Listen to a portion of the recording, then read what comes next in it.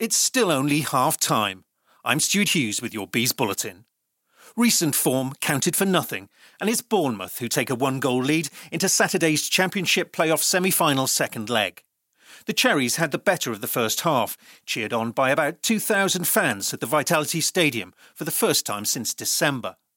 Dominic Solanke hit the post after 18 minutes, and our Golden Boot winner helped keep the score at 0-0 going into half-time. Here comes Danjuma. This one's drilled all the way across, powerful header, and it comes back to Brooks and off the line by Tony, and cleared by Sergi Canos.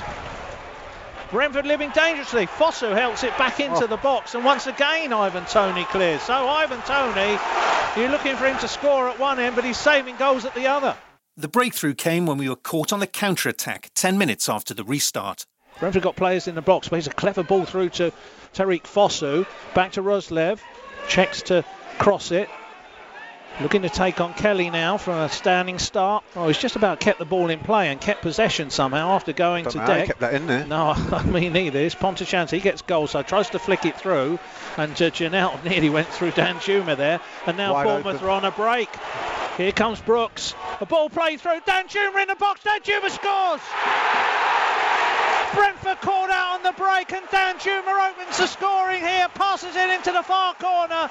You could see the goal coming from a long way out, and it's Bournemouth who draw first blood. You can see as we gave that ball away in our attacking third, we was wide open on our left-hand side, and the quickness of Bournemouth's play, ball out wide, ball across the back stick, and Danjuma with a composed finish, just a touch, and passes into the back of the net to put Bournemouth 1-0 up.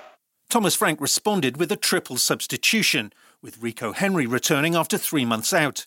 But fellow sub Brian Mbumo will want to forget his missed opportunity to equalise. Inside to Matthias Jensen. He's looking for runners. Lovely ball through to Christian Norgard. Drives it across. And Bournemouth, he's missed. How has he missed that? I'm I expecting do that not net to believe ripple. it. The ball is played across. It looked a tap in for Mbumo. It was Very a much tap in, like the wasn't it? goal in the game here in the league a few weeks ago. And there he is, 4 yards out. The goal is free, and he's put it wide. It's That probably is harder to miss. Unbelievable miss. Of course, the result is the same as in our semi-final first leg against Swansea last season. We turned that around in the last ever game at Griffin Park. This time, there'll be 4,000 fans at the Brentford Community Stadium on Saturday, pushing the boys on to Wembley. Pontus Jansson and Thomas Frank says everyone has a part to play. It's only half time. It's exactly the same as last year. We were 1-0 down to Swansea, and then we came out flying from minute one, and we're 2-0 up in half time. So hopefully something similar on Saturday.